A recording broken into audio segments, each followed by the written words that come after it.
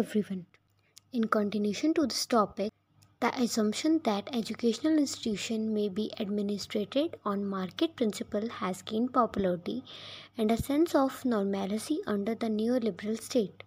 The greatest burden of the outcome oriented institutional culture has landed on the teacher, where teachers are expected to spend a significant amount of time for planning, describing, justifying, and evaluating their own activities. As we talk about the phase neoliberal, it is like an absorbent substance that absorbs our range and perplexity. Mainly, these losses are related to the autonomy and dignity that the teacher as a profession enjoyed, and as well as extents to which research assumed the freedom to investigate the subjects that one thought were real rather than those were just to be irrelevant. Our sense of loss includes the gradual deterioration of support services that were essential for academic life and institutional cultures. So the question is, why are we enraged by neoliberalism? The answer to this question is because we identify it with the breaking of the professional life pattern to which we had been auto-accustomed. When we consider that we have agreed to undertake in the name of efficiency, accountability, and quantity, we are taken aback. The concept that teaching and research may be graded in terms of quality protocols associated with industry and business would be embarrassing if we weren't used to it. In education, students inspire diversification and depth of distinguishing features, the current regime of the student, PowerPoint presentations, and all. In the so-called developing world, behavioral practices has undergone little academic scrutiny and they are now have full support of student administrations. The result of behavioralism is marked in the wealthy countries of the West by the Crane's concept, in which the pedagogic expert perform the responsibility of supplying and enabling the school effectiveness, pupil consultation, and so on to clear the market driven transformation of the curriculum. Now we'll look at a little bit history of neoliberalism.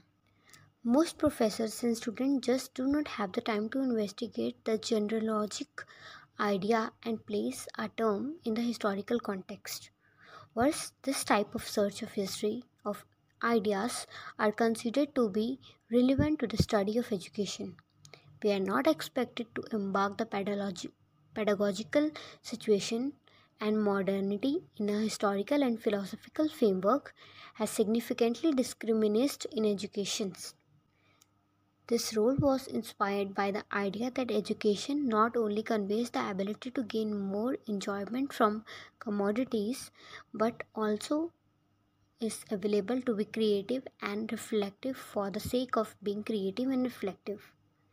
The neoliberal state disseminates that concentration of liberal democratic philosophy through the vocabulary of quality and efficiency. It also ensures that other resources that make education capable of enhancing individual agency become commodities. Further on, we'll look on teaching under the neoliberal regime under some concerns. So, the notion of educational institution can be run on market principle has gained currency and legitimacy. The privatization of educational services has grown and has acceptance of profit as valid goals of such activity. Aside from profitability, efficiency, accountability, and quantity have gained widespread currency not among policymakers and institution leaders as administrations, which are known as uh, educational scholars. Teachers are treated as a service providers who must routinely use new information technology in order to meet stipulated quality standards and whose own role to contribution through physical preference can be reduced through cost cutting. Therefore, the greatest burden of the outcome oriented institutional culture has landed on the teacher. Teachers are expected to spend a significant amount of time in planning, describing, justifying, and evaluating their own activities. And one effect of this approach is a significant drop in the amount of time teachers may currently spend with youngsters. In nations such as India, where previously excluded socio-economic stardom can now send their children to school, follows teachers' duties, and routine imposes a severe constraint on time spent directly with children. Children who are the first generation of school age children in the family require more, not less, time with the teacher. The situation was exacerbated further by the fact that teachers' own social backgrounds are changing. To perform their professional jobs in the classroom, which frequently conflict with the role in the family, the new teacher required both time-sustained training and institutionalization, where space to negotiate and change of their own gender, class, caste, and identity. Therefore, the new school administration regime leaves little room for teachers to navigate their numerous responsibilities and identities. Indeed, school administrations are bureaucrats and are unconcerned about the teacher as a person. They see them as a service provider, and only the productivity is of interest to them. Neither the resource constrained government school nor the different private institution have any empathy for the instructor. Many parts of South Asia have outsourced quality improvement programs to multinationals, non-governmental organizations, which is also called NGOs, and their local chapters, which monitor teachers' work on behalf of their donors and who in turn demand laboriously articulated details for the teacher's effort and the outcome of these efforts. NGOs are the key component of neoliberal governments in education in the developing countries.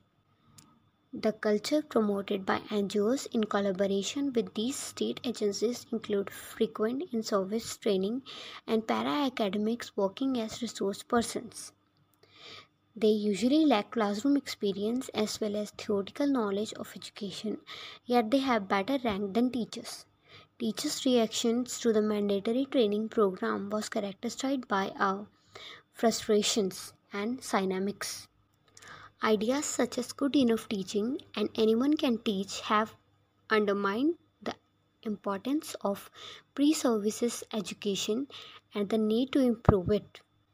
Teaching as a relational activity entails giving the child agency and followed for significant under intimacy in the consequences. Therefore, the most valued educational outcomes are those that cannot be predicted.